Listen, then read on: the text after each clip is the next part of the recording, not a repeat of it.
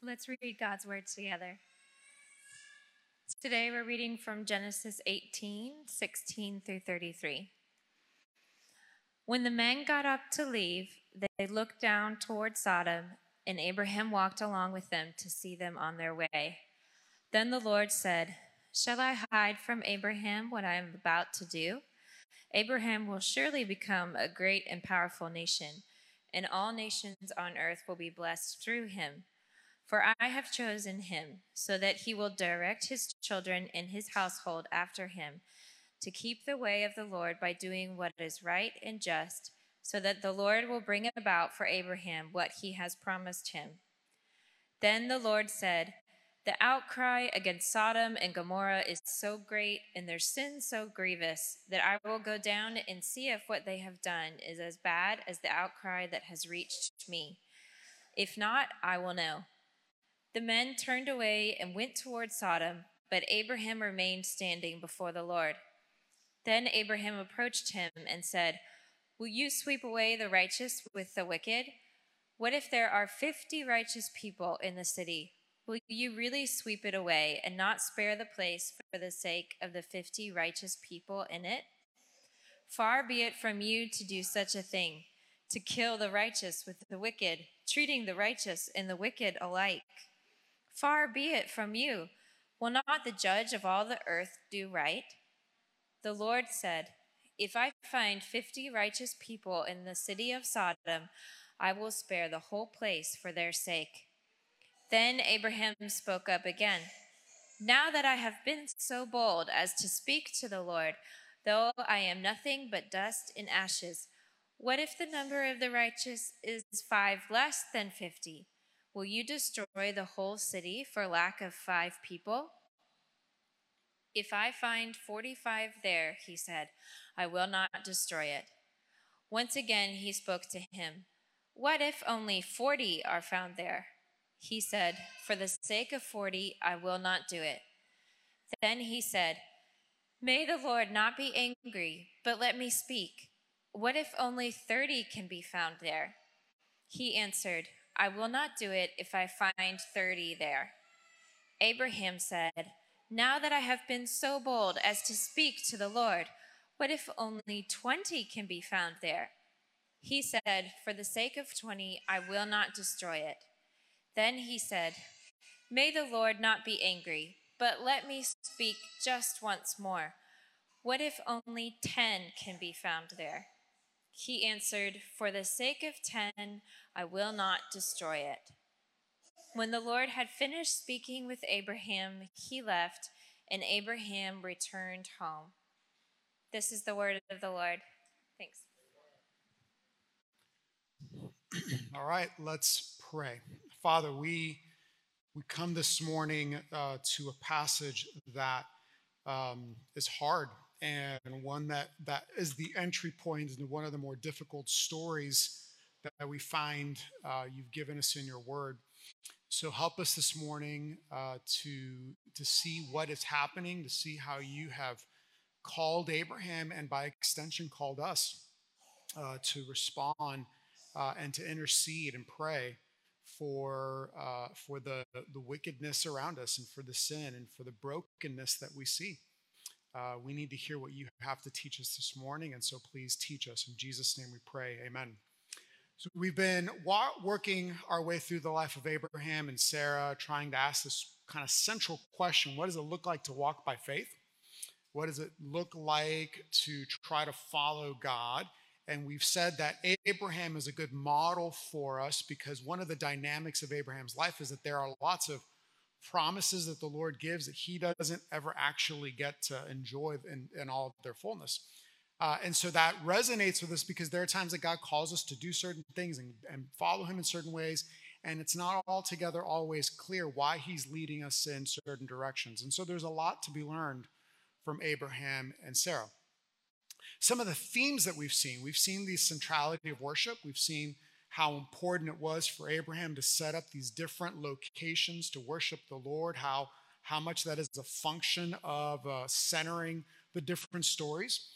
We've seen that God has provided promises and he has made his plans known to Abraham and Sarah.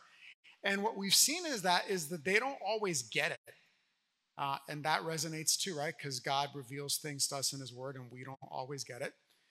There are moments where Abraham and Sarah are like, following God, and they're really faithful. And there are times when they just absolutely blow it in significant and really sometimes in really horrible ways. And that resonates for us today, right? Because we know in our own lives that there are times where our faithfulness is really great, and there are times when we look at our lives and you're like, how did that happen? And so this is the story of Abraham and Sarah. Well, now today we come to what is, as I mentioned in the prayers, like we're entering into one of the most difficult passages in Scripture. And not just in the book of Genesis. And so what I want to invite you to do today is I want you to take the things that you think you know about this passage and put them aside, and join me in looking at this passage. And we're going to do the same thing next week when we look at the actual visit to Sodom and Gomorrah. To join me in looking at this with fresh eyes. And so that what we will see here, I think, is not what many of us assume we will find. Many of us who are familiar with this passage, the way that this passage is interpreted, the way that this passage is understood, is that this is a depiction of this, this mean, ancient Near Eastern deity who is just coming to attack the city. And that would fit very much in line with other ancient Near Eastern mythology about how deities work. You upset the deity, the deity comes down crashing. You think of Zeus with his bolts of lightning. Zeus is not ancient Near Eastern, but you get the point. What we find, however, is that the Lord is responding to the cries of the oppressed. He's responding to the cries of the oppressed.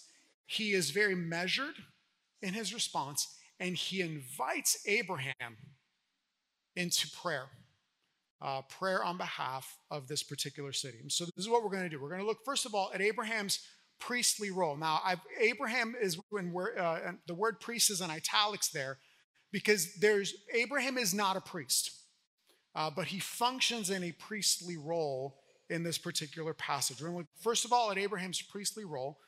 Secondly, we're going to look at Yahweh's response to oppression. The word Yahweh is the divine name of God. So anytime you see in your Bible the word Lord in all capitals, that's a reference to God's divine name being used in Scripture. Jehovah is the way some people translate it. Yahweh is the way I say it. And then lastly, we're going to look at Abraham's priestly intercession. So we're going to see what it is that's happening as Abraham begins to pray and how that affects the way that we should pray. Now, I've used the word intercession a couple times. So kids, the word intercession basically means when one person goes in between two other people to make things right. So if you can imagine, like say two of your friends, maybe you've got siblings and your brother and sister or your brothers are fighting, or friends at school are fighting with each other, and you're the one that's trying to help make things right in between them, then you are interceding. That's what that word means. Now, in the Bible, in Scripture, prayer is referred to as intercession. So whenever we pray for other people, we are said to be interceding, or that is a prayer of intercession. Okay? All right, so we jump in, and the first thing that we notice is we kind of situate ourselves, and this is important because we're going to start with the gospel this week as opposed to end with the gospel. Okay, and we'll start with the gospel, and the gospel is that Jesus saves us from our sin, and he saves us to something. He saves us to become, according to Hebrews 7, it says that Jesus is able to make intercession for us because of his role, who he is, right? So Jesus is the one who intercedes for you and me. He is the model. He is the true intercessor, okay? And so what happens here is we see that Abraham is functioning as a picture of Jesus for us. He's not a priest, but he's functioning in that role as the story develops. And the reason that he is able to function in that role is because of who he is. Okay, now who is Abraham? I'm glad you asked. Genesis 18, verses 17 to 19. This is what we read. So this is the Lord. Excuse me. This is the Lord. And, it's almost like an internal monologue here that we see. And the Lord tells us something very important about who Abraham is. He says, "Shall I hide from Abraham what I am about to do? Abraham will surely become a great and powerful nation, and all of the nations of the earth will be blessed through him. For I have chosen him so that he will direct his children and his household after him to keep the way of the Lord by doing what is right and just, so that the Lord will bring about for Abraham what he has promised." Excuse me. All right. So Christopher Wright is an Old Testament theologian who's written this really, really great book called The Mission of God. And so this first point, I'm like borrowing and stealing from Chris Wright. And if you're interested, he's got about 9 pages that he wrote on this chapter alone. And if you're interested, I'll be happy to share his insights with you. I'll make a photocopy of it. What's happening here is that God restates Abraham's call. He says that Abraham is going to be this individual. Can you go back one slide so I can talk off that verse?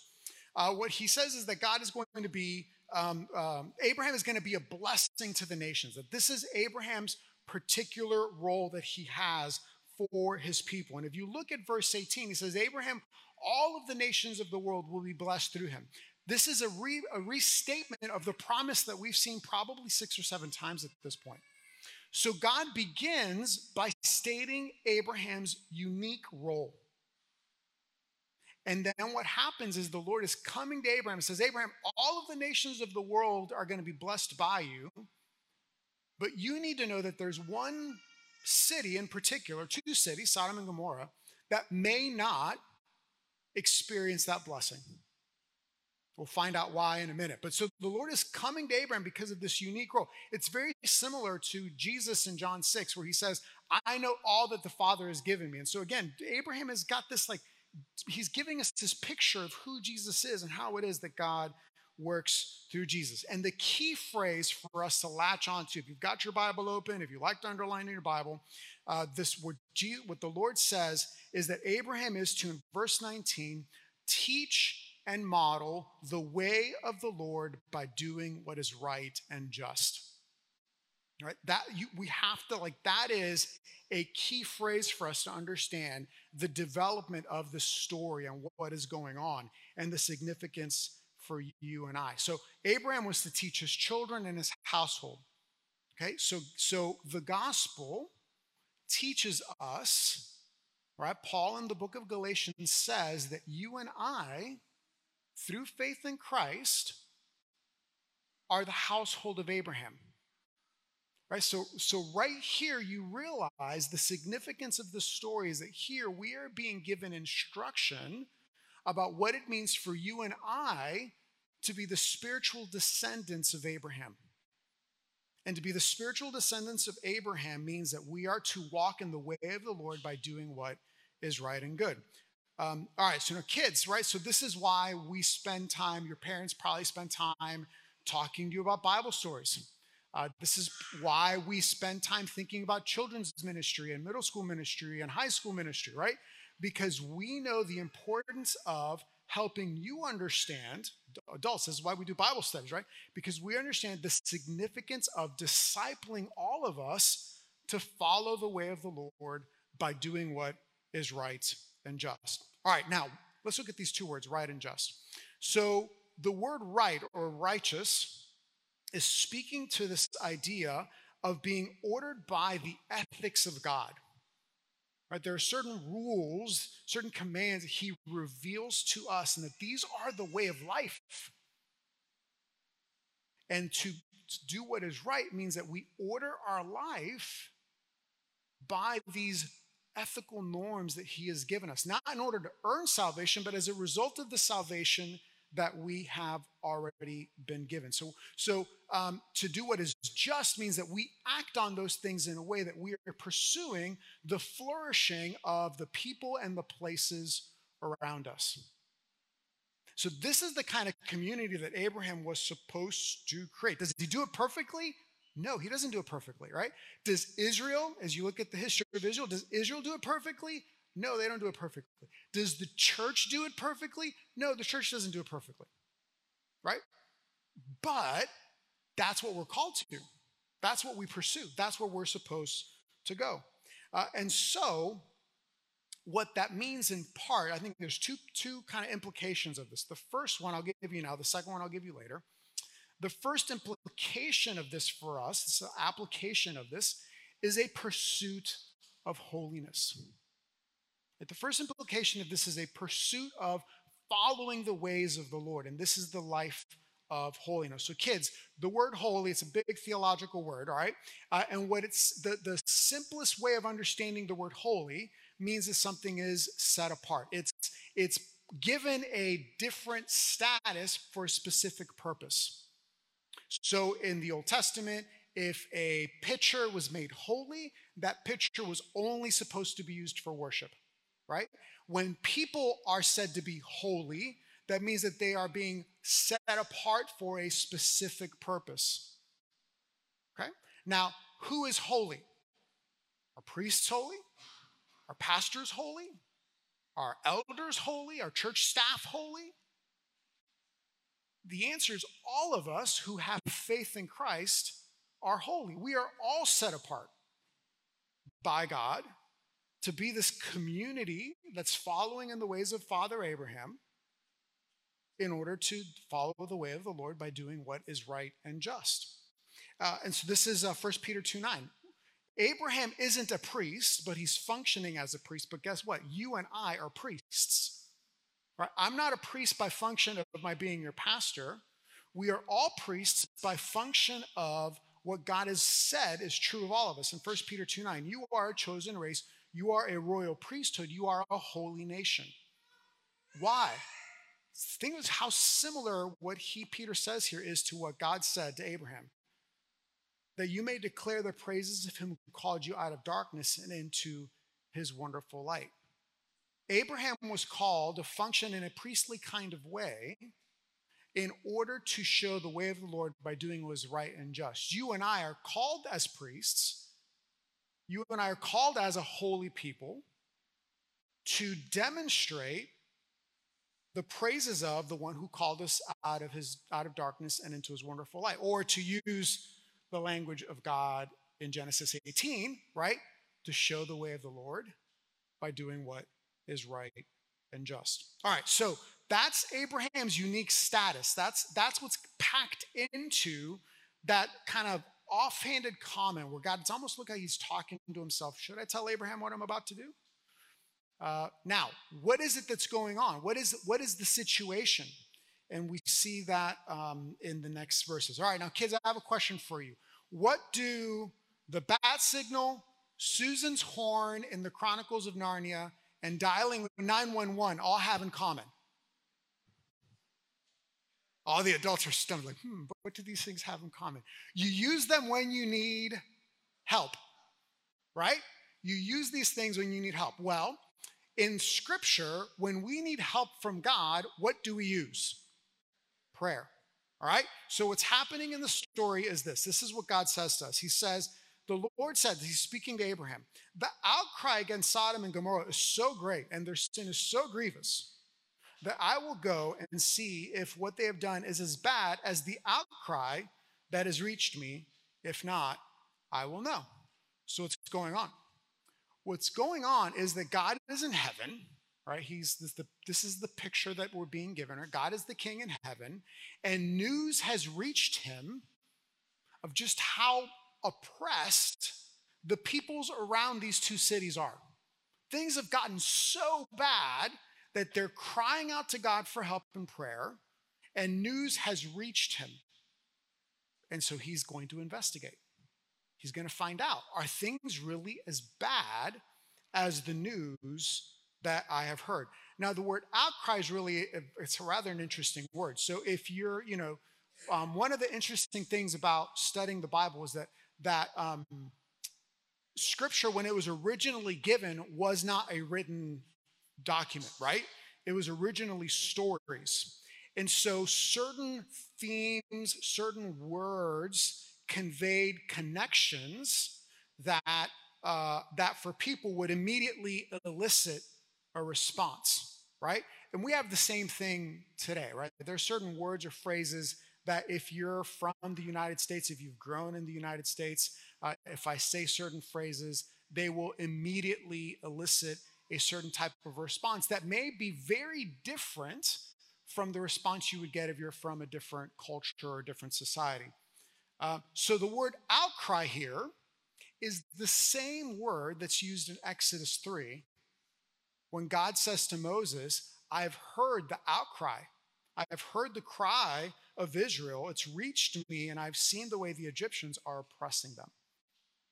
It's the same word that's used in Psalm 34 and in Nehemiah 5 when we're talking about people who are crying out to God because they are being oppressed. It's the same word that's used in Deuteronomy 22 that's speaking about the cry of women who are being assaulted. And what God is saying is that the outcry has been so great, and the report of what's happening is so awful, so grievous, so bad. It's like, I got to go see for myself. Now, it's easy for us to assume that Genesis 19, which we'll look at next week, is the only place that tells us just how bad things were. But if you look at the next slide, what you see is that there are several passages of Scripture that outline for us just how bad things were.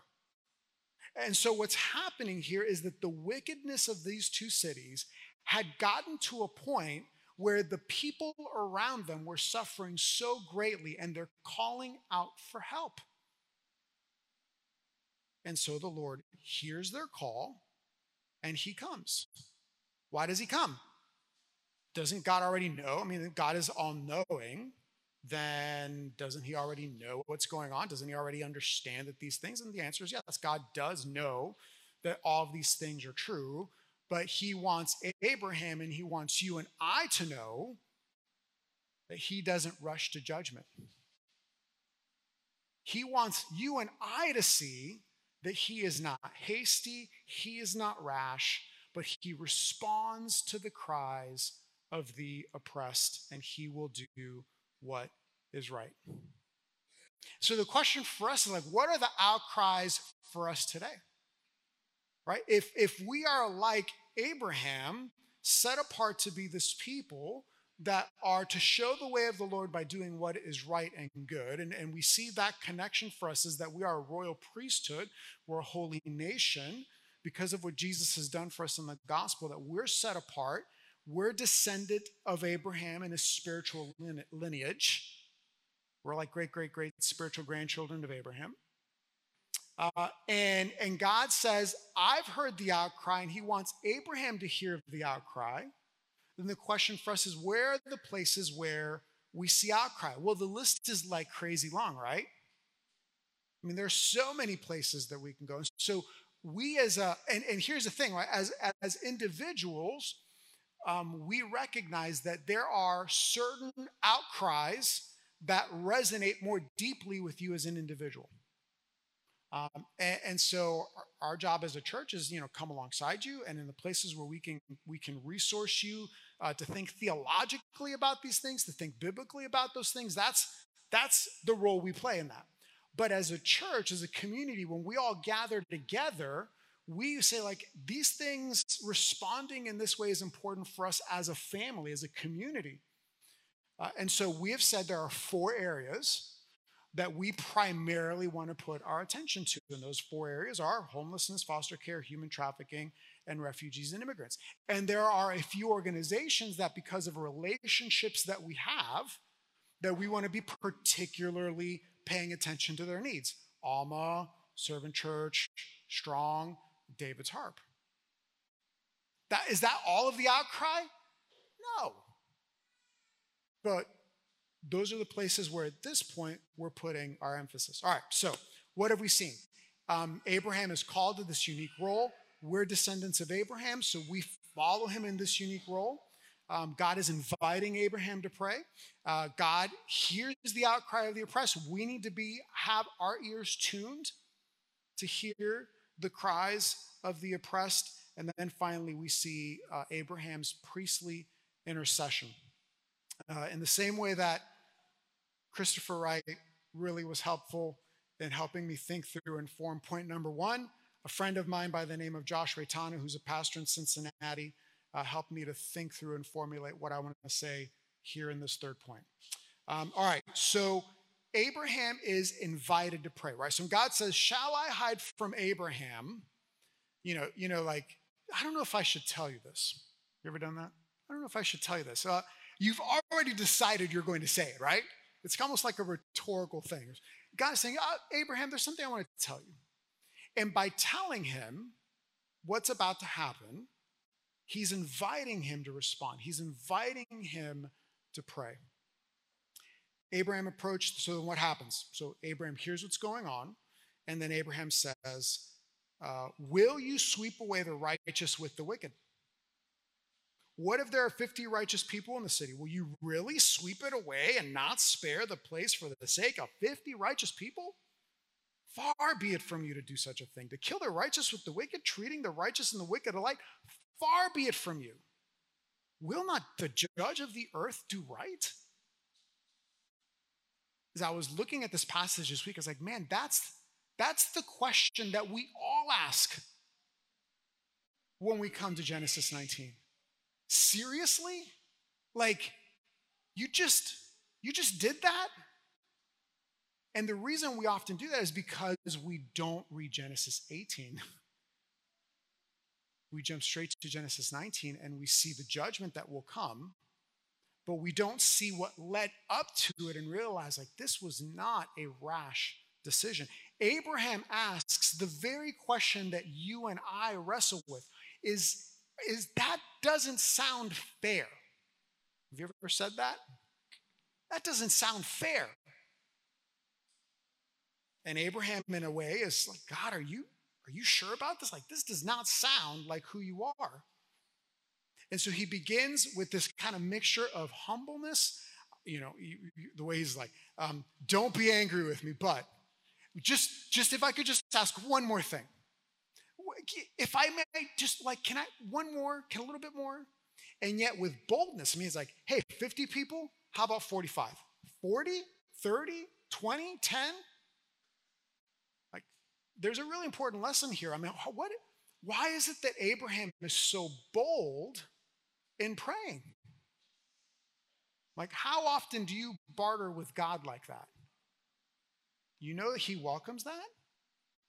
He wants you to go to him in prayer.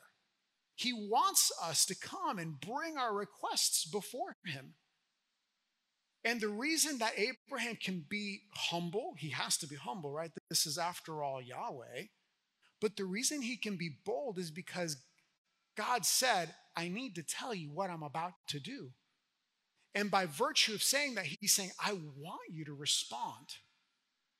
He was not asking Abraham to be a passive observer any more than he asks you and I to be passive observers.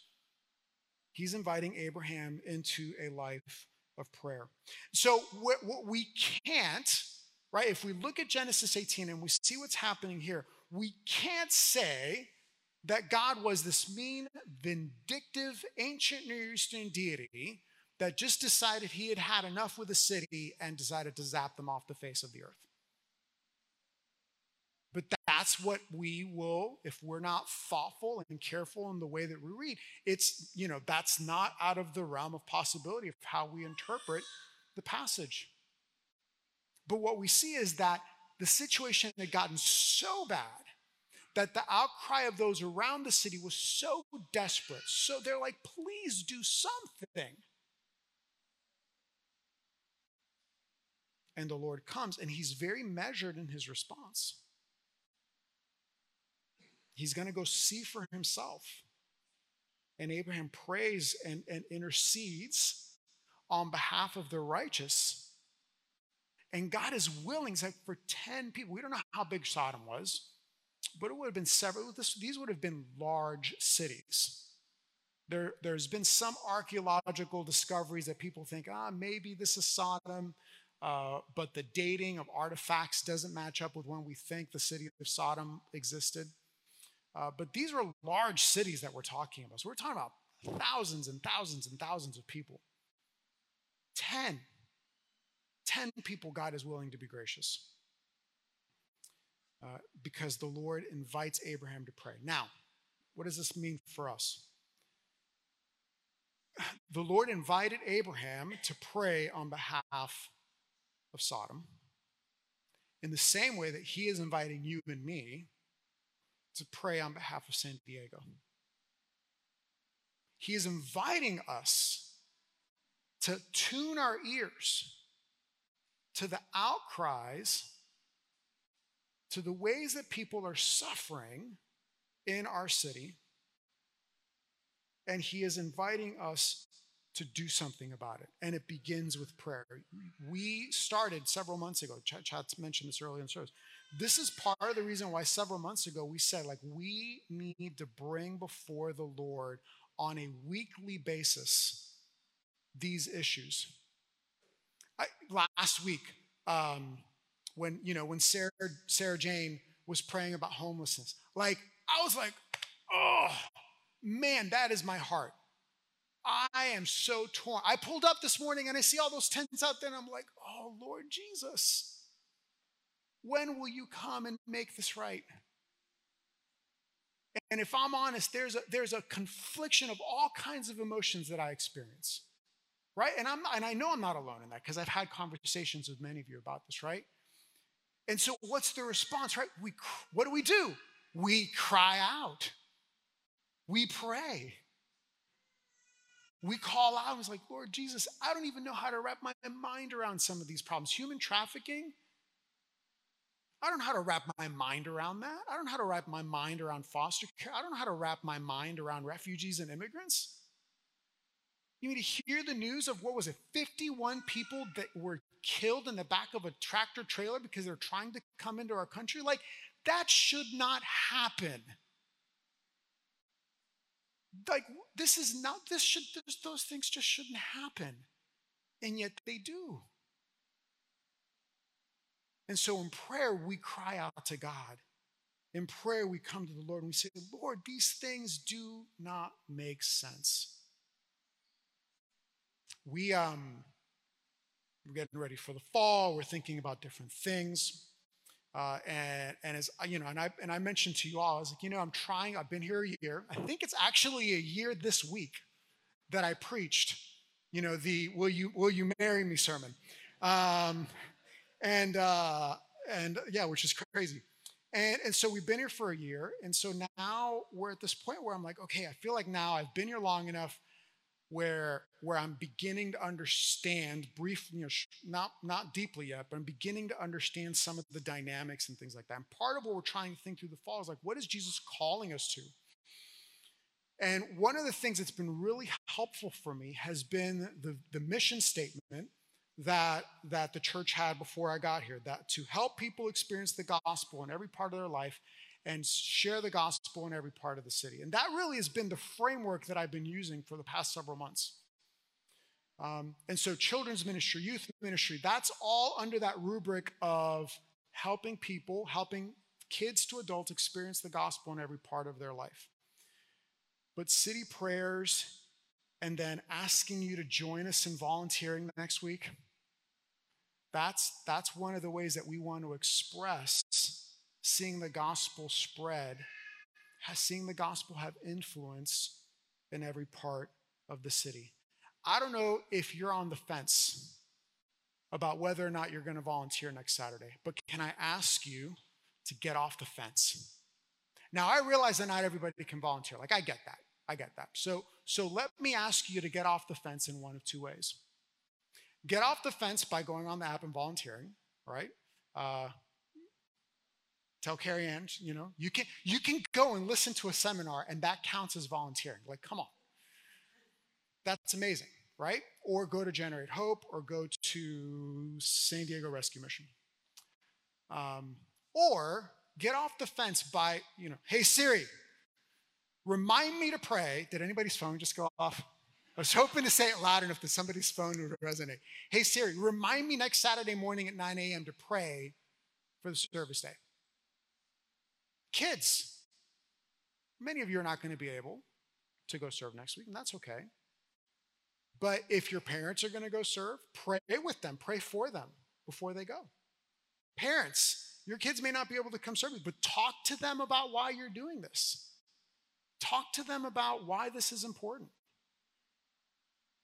This is perfectly in line with what God is calling us to do, to be a church, to be a people that follow the way of the Lord by doing what is right and just. Part of that is our own holiness. We said that earlier in the sermon, right?